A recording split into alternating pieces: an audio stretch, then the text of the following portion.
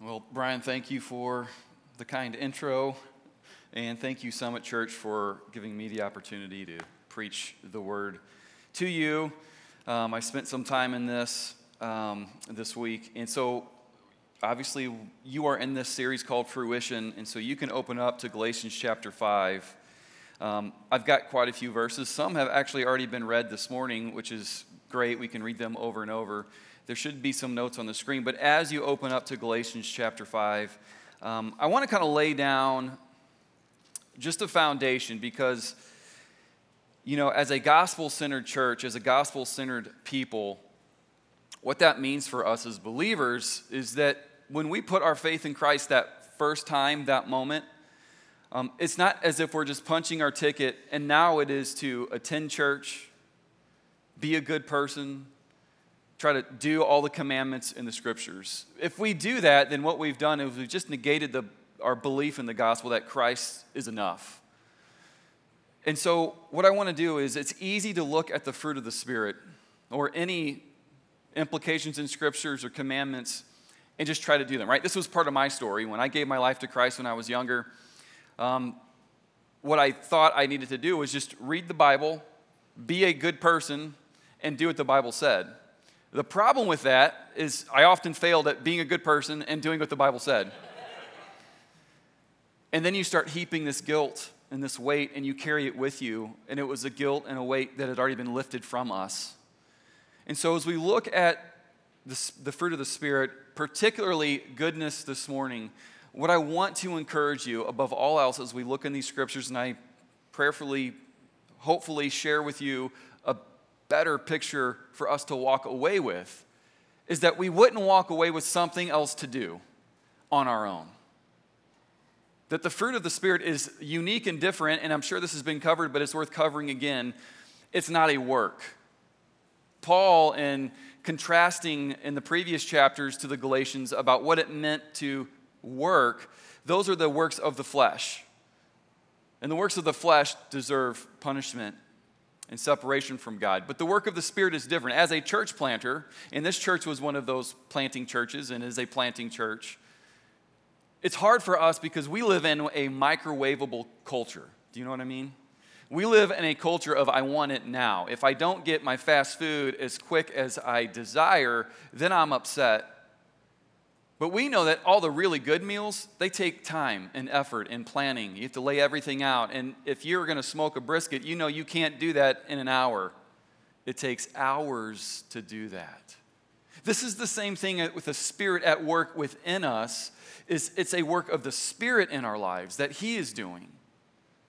You know, what's interesting is Christine and I she is originally from Troy. We had lived there. We've lived in two places since we've been married, Troy and Union.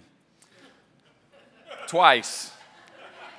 Right now, like John said, we are in between, so we are moving and we'll be back in Troy for the third time.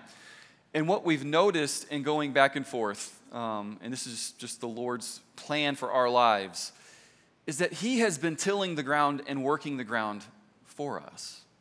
We're seeing relationships, when we left Troy 6 years ago, that the Lord had been at work previously and still to this day. And so you can't put it in the microwave, set it on a minute, and pop out the fruit of the Spirit. This takes years of cultivation. This takes you submitting to the Spirit of God that is in you and at work within you. And the fruit of the Spirit has this long list, and you'll probably even think that, well, I'm pretty good at that, but I'm not good at that. And you're comparing and you're trying to judge. And here's the thing, we have to just continue to submit to the Spirit and His work in our lives to bear this fruit. And sometimes there's a seasons of pruning, right? And if any good vine dresser is good at his job, they will go to the vineyard and they will trim off parts that are hindering the growth of the fruit to protect the vine and all the vines to produce a fruit, to produce something that we can enjoy. And if they don't do that, the vine will suffer and the fruit will suffer. And so I just want to say this from the beginning, that it's not the works that we do, it's the works of the Spirit in us which God prepared for us to do. And so we need to rely on the Spirit. And you may be in a season of pruning, and you may not see much fruit, but you keep on pressing on and pressing in, trusting God and His Spirit to work through that so that the season of your fruitfulness may be right around the corner. So in Ephesians chapter 5, verses 22 and 23, we read this: "But the fruit of the Spirit is love, joy, peace, patience, kindness, goodness." We'll continue the verse because it is important for us to hear. "Faithfulness, gentleness, self-control. Against such things there is no law. And those who belong to Christ Jesus have crucified the flesh with its passions and desires. If we live by the Spirit, let us also keep in step with the Spirit." For us this morning, my prayer is that we would keep in step with the Spirit, that we would learn to walk in the Spirit and trust Him to be the one that produces the fruit through us. And this morning we're looking at goodness. What is goodness? What is it in the life of a believer? And how should you and I be living this out? You see, we have to look at this from a couple perspectives, and I want to hint on these, touch on these for a moment. Goodness, as far as what the world might picture goodness is, goodness as to who the author of goodness, which is God, which we sing about this morning, who He is, and then what that implies for you and I. According to author and theologian Colin Kruse, he defines goodness this way. He says, "Goodness may be described as a positive moral quality, characterized especially by interest in the welfare of others, and is something," the Apostle Paul says, "that is produced in the believers' lives by the Spirit." What does it mean to say that something is good? There are many things in my life that I think are good. Coca-Cola is one of those things. The outdoors is one of those things. Moving is not one of those things. My family is one of those things. The church is one of those good things. But the world has sometimes a different view of what goodness is, don't they? Those who don't walk by the Spirit and have the Spirit of God living in them, they look at goodness in the world and they see it differently than you and I. And that's where we come up with disagreements upon what we think goodness actually is. What is good? This is a question that has been asked since the foundation of the world. Philosophers have been arguing what is goodness. And I think the scriptures kind of lean us and move us into that direction. Good is a word that you and I probably use every day. How many in here said good morning? If you didn't, you should say someone good morning. We use the term good luck. You think that was used this week when people were at the gas station buying their Mega Millions lottery tickets? Good luck. We say good day and good night. We have a category for things that you and I think are good, and so does the world. We even find it in the very first book of the Bible when God was creating the world and He said, "This is good." We use good every day. The dictionary defines goodness this way. If we want to look at what the dictionary might say, dictionary.com defines goodness as the state or quality of being good, moral excellence, virtue, kindly feeling, kindness, generosity.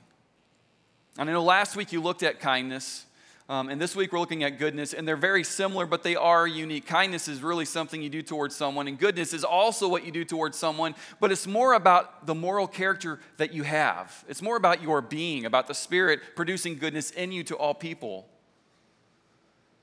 Wei Zhang is a writer and philosopher, and he says in his article, if we look at what the world is wrestling with what is good, he says, "What is goodness?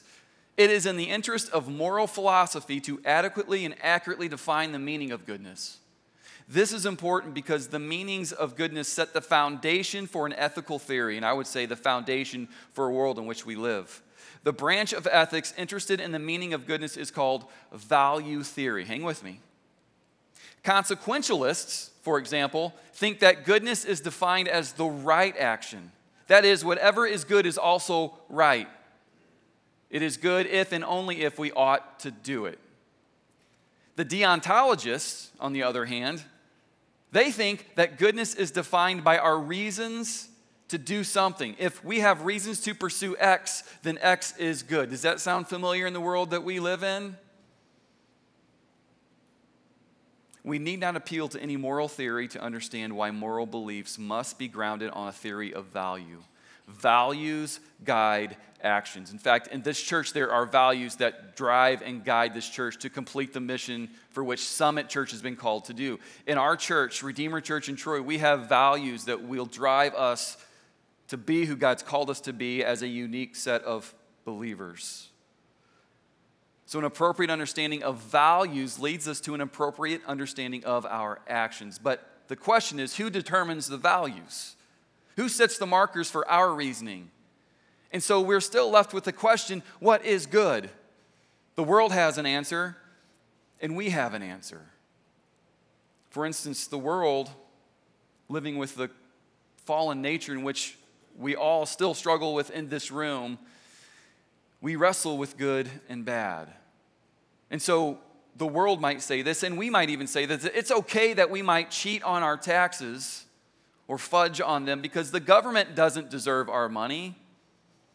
We can do something else with our money. We can give more to the church and to mission, and that would be a good thing. And so we can say it's a good thing for us to kind of cut corners with our government. It's okay that we might judge others' choices and show scorn to people we don't know. Now, I'm not as familiar with O'Fallon anymore as I used to be, although I used to live in O'Fallon years ago. I know in our little hometown, in Union and in Washington, that I can drive down the street, and I know if I go to the Walmart in Washington, on the corner there is always someone who's homeless.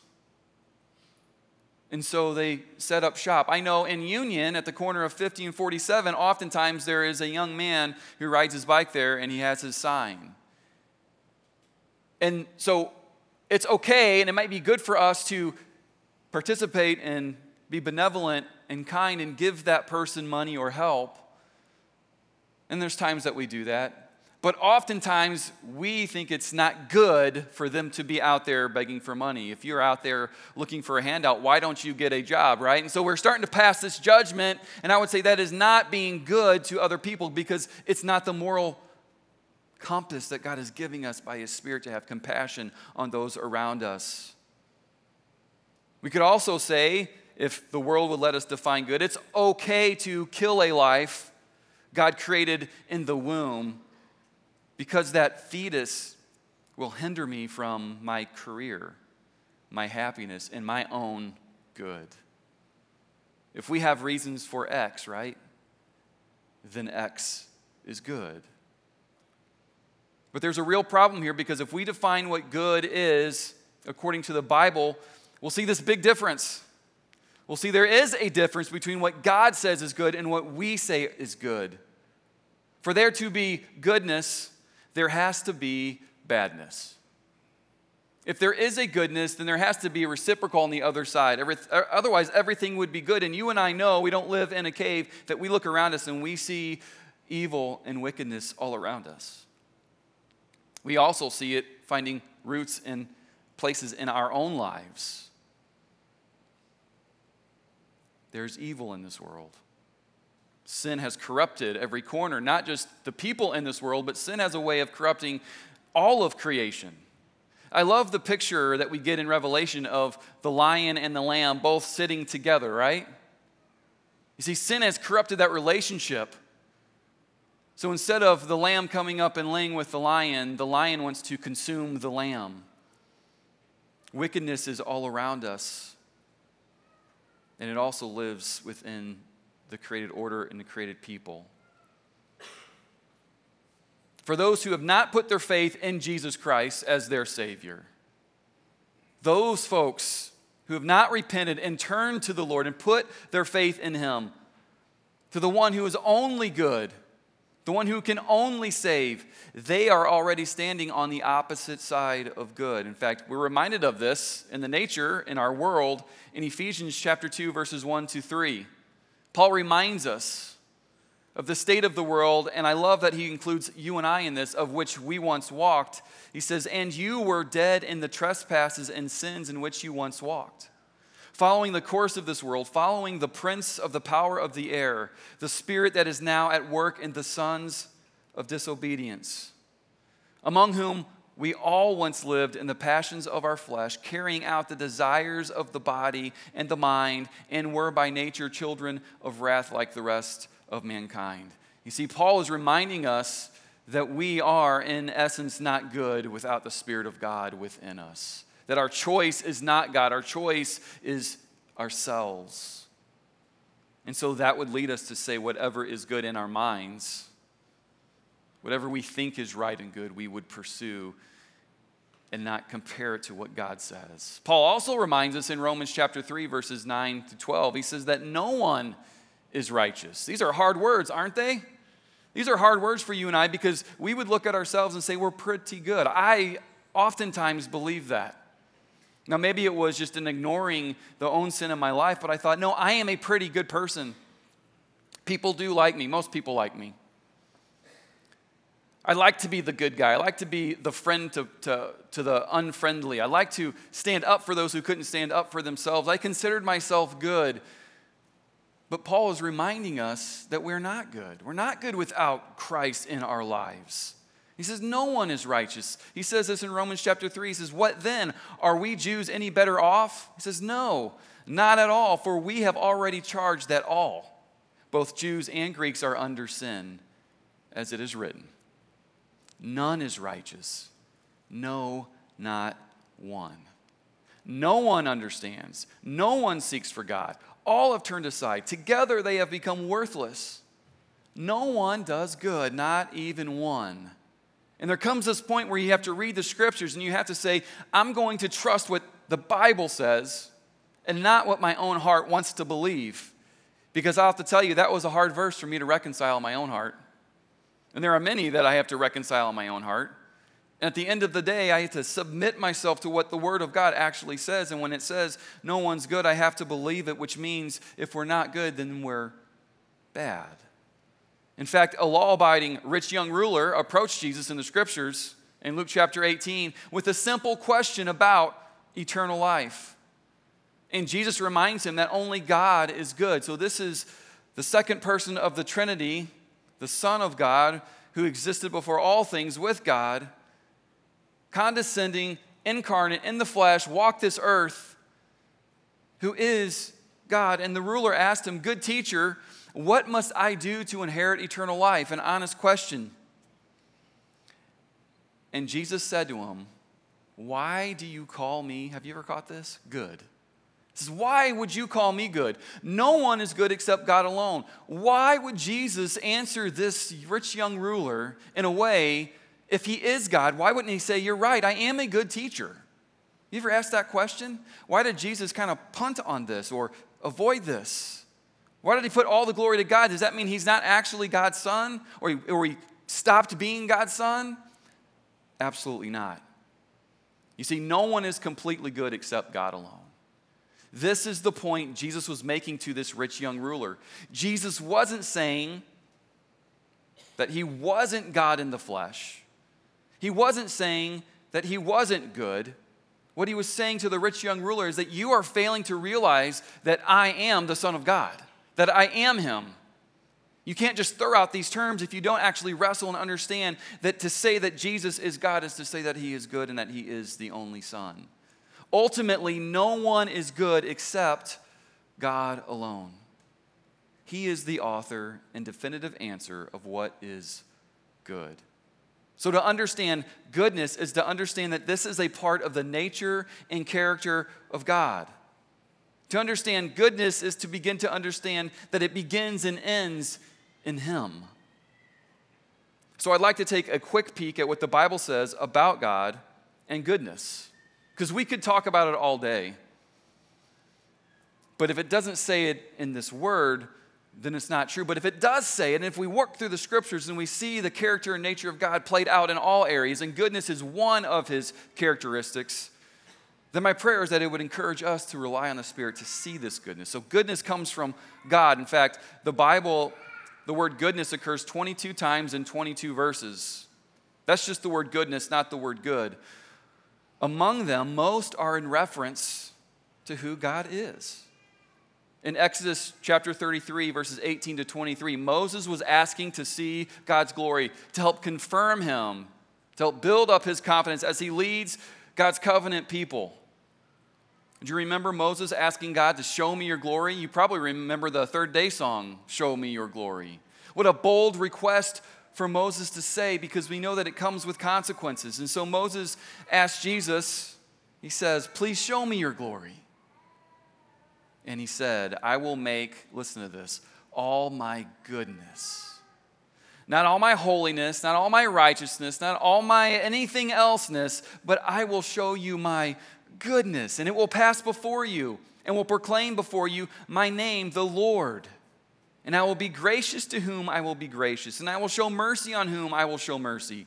But he said, you cannot see my face, for a man shall not see me and live. And the Lord said, behold, there is a place by me where you shall stand in the rock. And while my glory passes by, I will put you in the cleft of the rock, and I will cover you with my hand until I have passed by. Then I will take away my hand, and you shall see my back, but my face shall not be seen. God was so good to take his request. He's saying, Lord, I want more of you. I want to confirm my relationship. I want to confirm who I am in you so I can lead your covenant people. And God doesn't dismiss him. God invites him. He says, I will show you my goodness. In fact, my goodness is hiding you in the cleft of the rock so that you will not be consumed by my holiness and my righteousness. And so we see in this picture, God is showing that he is good. We also know and read in different Psalms, like Psalm 25:7. The psalmist writes, remember not the sins of my youth or my transgressions. According to your steadfast love, remember me for the sake of your goodness, O Lord. Psalm 27:13 says, I believe that I shall look upon the goodness of the Lord in the land of the living. Psalm 31:19, which was read this morning, says, oh, how abundant is your goodness. How abundant is God's goodness, which you have stored up for those who fear you and worked for those who take refuge in you, in the sight of the children of mankind. You see, God is the epitome and fullness of what it means to be good. If you want to know what goodness is, look to God. To know God is to know and feel and experience the height of his goodness and the depths of his goodness and the expanse of his goodness. To define God is to define what is good.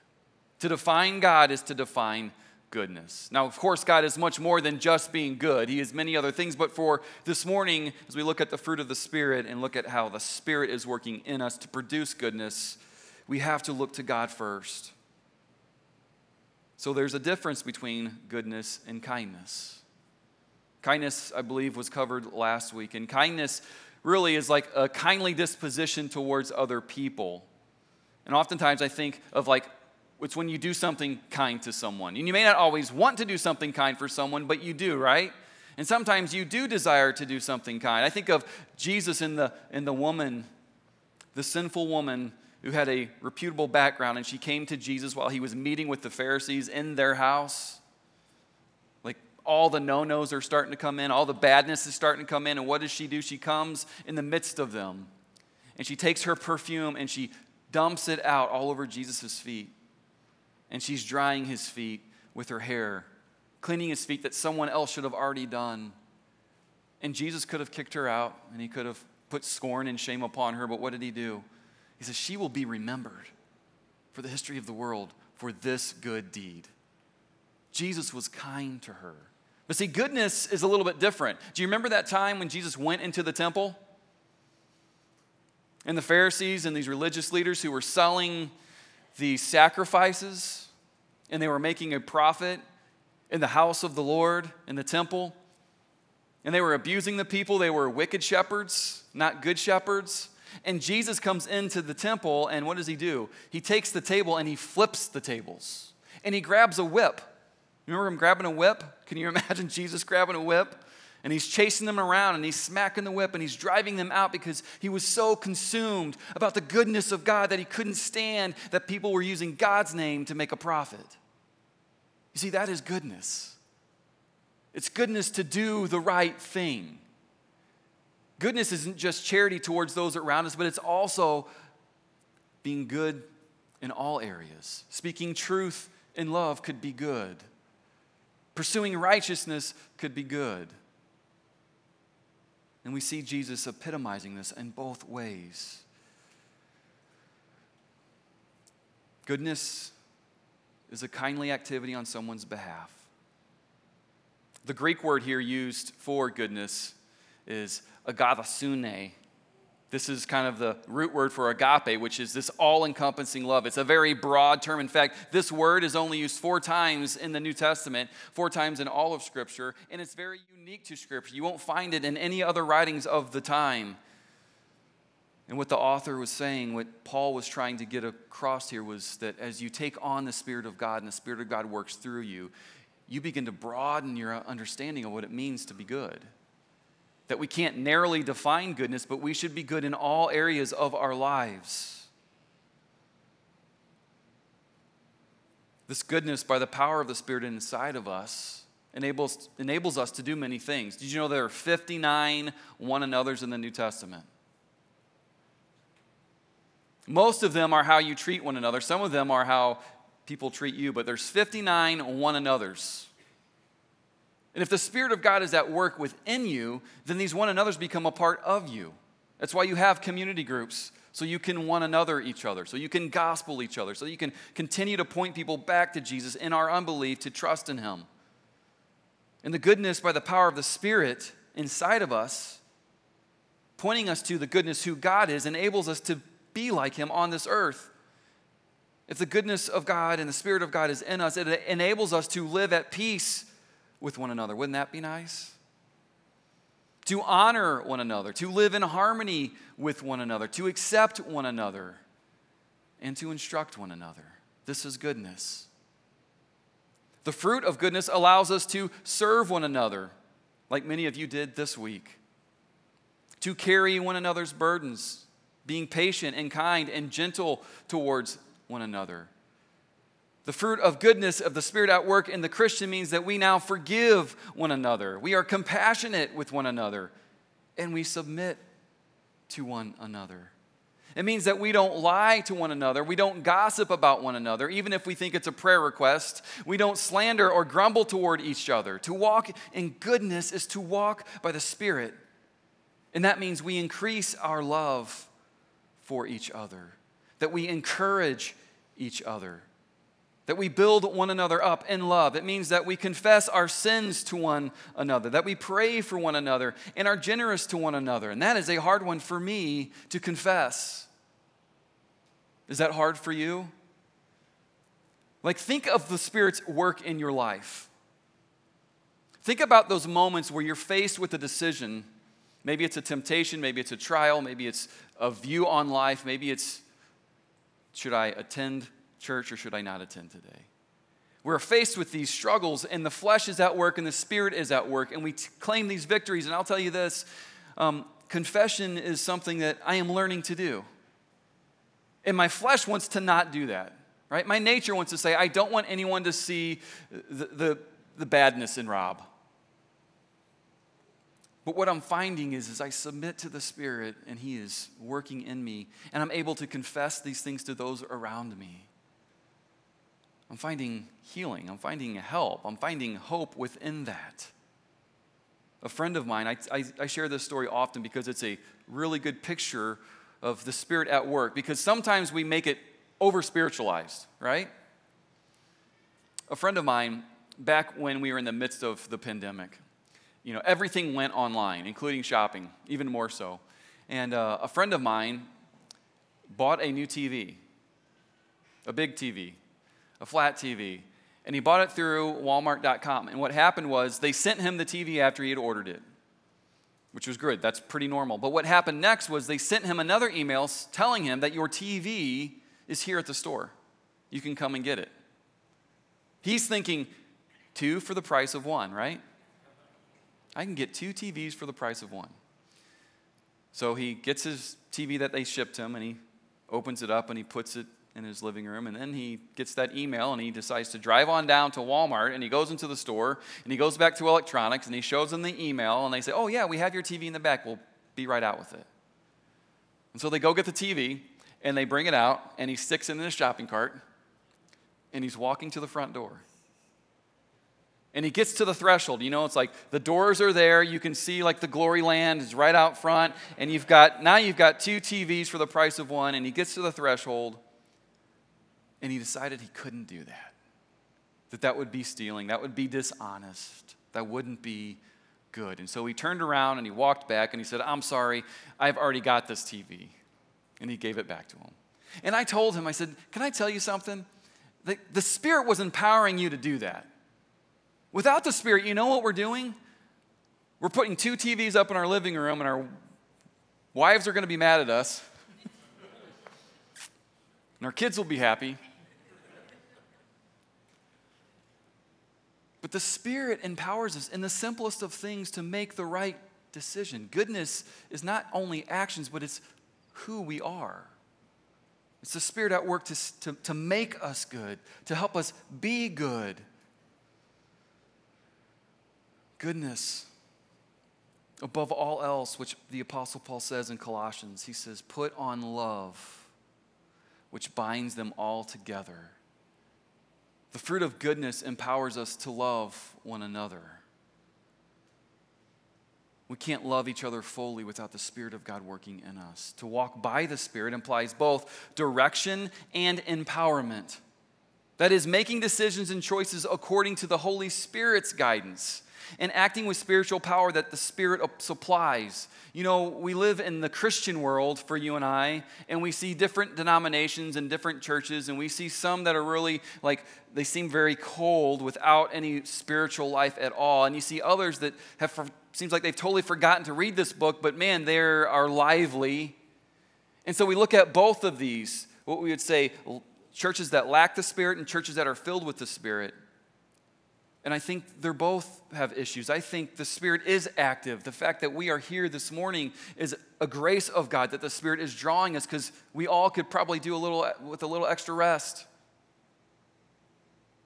And when I see Christians put their faith in God, what I'm seeing is the Spirit already at work.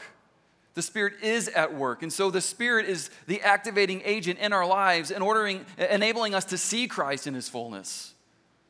And so we have to be spiritual people, because the Spirit of God is the active agent in this world. As God sent the Son in John 1:21, Jesus says, as the Father sent me, so the Son sends you. And He sent us the Spirit. We are a spiritual people that relies on the Spirit to do what only the Spirit can supply. I was at lunch with one of my sons the other day, and we were at a Chinese food restaurant, and we were right next to a McDonald's. I cannot imagine what service industry workers go through. There's never enough of them, right? And they still do a pretty good job. And I remember being younger and more immature. I remember how impatient I could be. Like, I'm a picky eater. Do we have any picky eaters in here? Right? Like, I used to cry when my parents would take us to White Castle, which didn't happen often, but it happened enough that I hated it. Don't hate me. One of the only foods I can eat many, is onions. That's not a gift the Lord has given me to enjoy the taste of onions. And when you went to White Castle and you ordered their hamburgers, and you got a bunch because that was the cheapest way you could eat, there was no ordering them plain. Even if you ordered them plain, you know what's still on that weird burger that's like glued together? Is onions. And so when Dad would say, we're going to stop by White Castle, I would start crying. No, can I just have a fish sandwich? Plain. And as you go out to eat, as an example, I see these. So I'm out with my son, and we're looking at McDonald's at our Chinese restaurant, and I see this kid who I'm like, is that so-and-so? And he says, I don't think so. And I said, man, would you ever work there? He's like, I'll never work at McDonald's. I said that too. You know what I did when I turned 15? My dad drove me down to McDonald's and made me fill the application. It was my first job. I wouldn't want my kids working in fast food. I wouldn't want my kids working in the service industry. You know why? Because it is harsh out there. There are mean, bad people that if they don't get their food in a timely manner, there is hell to pay. But the Spirit gives us this ability to be good to those people. When they don't, when they leave the onions and the mustard on your burger, instead of getting upset, you walk in and are gracious and kind and say, you know what, is there any way I could get this? In fact, I've been trying to be overly kind to anytime I go through the drive-thru. I try to recognize their name and say, oh, so-and-so, thank you for taking our order. Can we have this? Oh, I'm sorry, we're out of that, right? Because they're always out of sometimes what you want. I'm like, oh, goodness. Spirit, give me goodness. Oh, that's okay. What else do you have? And so I'm learning to be really kind, specifically to those workers, because they are going through situations with mean people all the time. And this bears witness for our faith in the Lord. And so we can be kind and goodness to those around us. Like we said before, like Colin Cruz said, goodness is a positive moral quality characterized especially by the interest in the welfare of others. It's not only something you do, it's by the grace of God and the Spirit in you, something you are. Ultimately, I'll try to wrap this up, God showed us his eternal goodness, didn't he?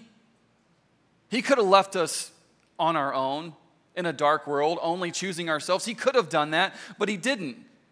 In fact, this was his plan before the foundation of the world, was to create this world knowing that it would fall into rebellion. And he sent his son still, knowing he was going to send his son, because we sang this song when we started off the service.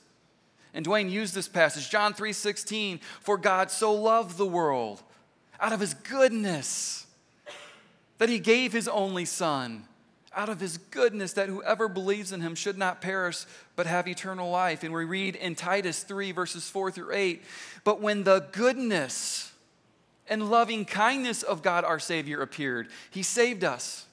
Not because of, listen to this, works done by us in righteousness. He didn't save us because of anything good we brought. In fact, our greatest works, Isaiah says, are like filthy rags. They're worthless. But according to his own mercy, by the washing of regeneration and renewal of the Holy Spirit working in us, whom he poured out on us richly, not just a little bit, not just a few drops, but richly. He has richness of himself. And why did he do that? So that being justified by his grace, we might become heirs according to the hope of eternal life. Paul then says, this saying is trustworthy, and I want you to insist on these things. And so we insist on these things, that those who have believed in God may be careful to devote themselves to good works. These things are excellent and profitable for people. So we're not saved by works, but God has prepared good works for us to walk in them by the power of his Spirit, and that is being good. Jesus shares a story in Luke chapter 10, which I'll summarize for the sake of time. It's called the Good Samaritan. You'll see this even on the news channel if you watch it, these Good Samaritan stories. But what they don't understand is that is like an oxymoron. That was a contradiction of terms. If you were a Samaritan, you weren't good. And we know the story. We know that there was this man, and he was going down from Jerusalem to Jericho, and along this thieving trail, some thieves jump him, and they beat him up, and they take all his things, and they leave him for dead. And we know what happens, right? A priest comes by, a godly man, and as he walks by, he looks the other way. In fact, he doesn't just look the other way. He goes around the man to avoid him. And then you see the Levite of a similar stature do the same exact thing. And then the Samaritan, who is despised, he comes along and he sees the man and he picks the man up and he puts him on his horse and he walks him into town and he cleans him up and he pays the innkeeper money. He says, whatever else I owe you, I'll come back. Take care of him until I do.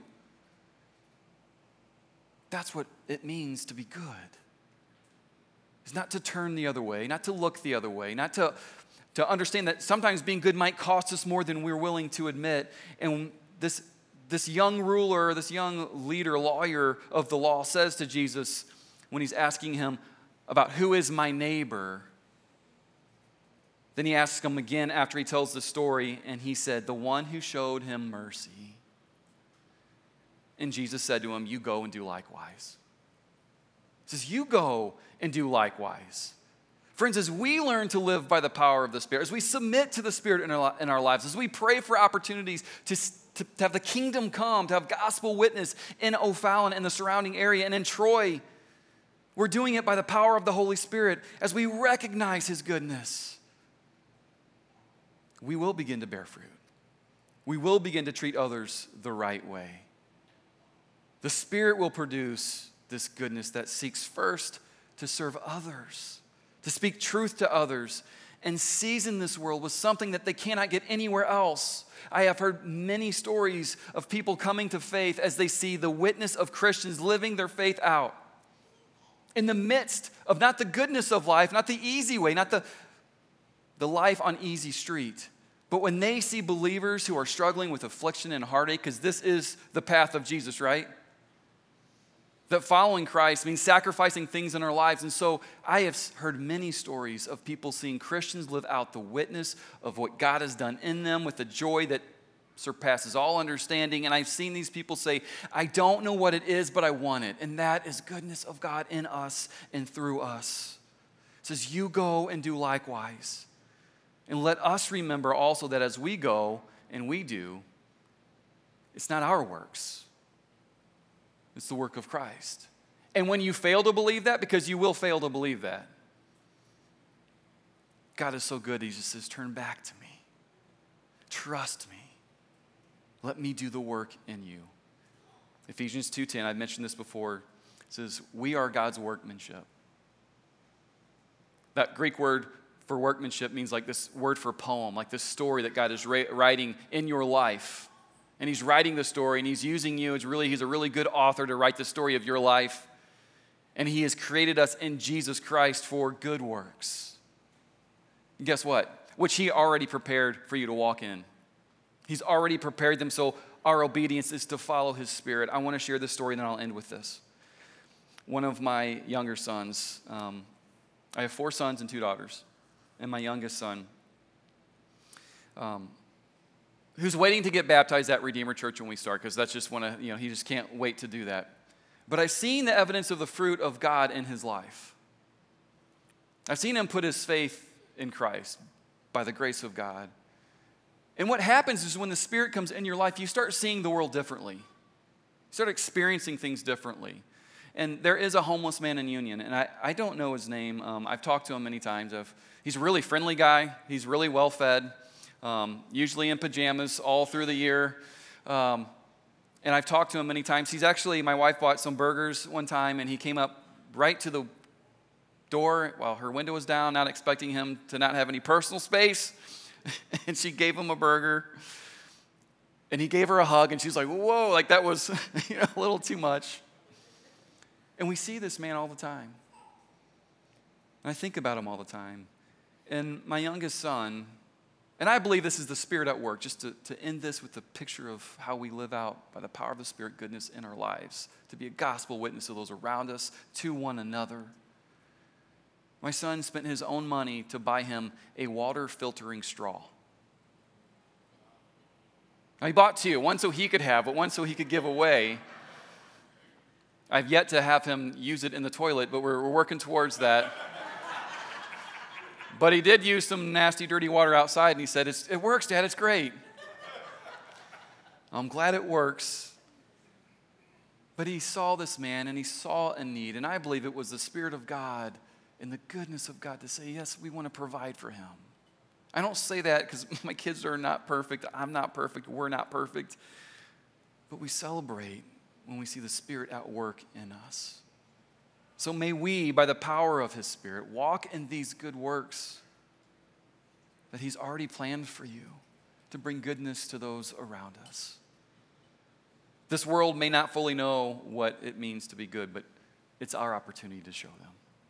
Let's pray together. God, you are good. Lord, you are all that it means to be good.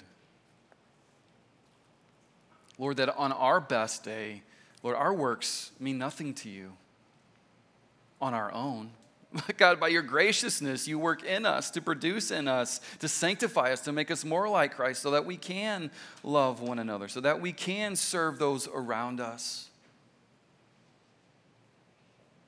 And so, God, as Summit continues this journey on the fruit of the Spirit, Lord, may we see gains in these areas. And if we're not in a place where maybe we're being pruned right now, Lord, that we would trust that you still have you still have works that you've prepared for us to walk in. And God, I pray that any of the works that that you do through us, Lord, that you would get all the glory, that it wouldn't be about what we were able to do, but it's about you working through us. God, this world is in desperate need of people walking in truth and love. This world is in desperate need to see the gospel lived out. Lord, because we know that's the only hope that we have. And so, Lord, I pray for Summit Church. I pray for those people in this service, for those who are watching online, Lord, that you would, by your Spirit, begin to draw them to you. I pray that for those of us who are walking in you, Lord, that you would remind us of your love every day. That we wouldn't trust in ourselves, God. And when we do, Lord, we would turn from them and say, Lord, I'm sorry. I trusted in this or that. And I know that you are the only one that gives me purpose and hope and a future. And so, God, I pray for St. Charles County. I know the heartache and the brokenness that exists here. And I believe that Summit Church is a big part of making all things new. And so, Lord, may Summit be a church filled with your goodness. And may we lay our works down at your feet at the end of the day, trusting in the work that you accomplished for us in Christ. Lord, I pray this in Jesus' name.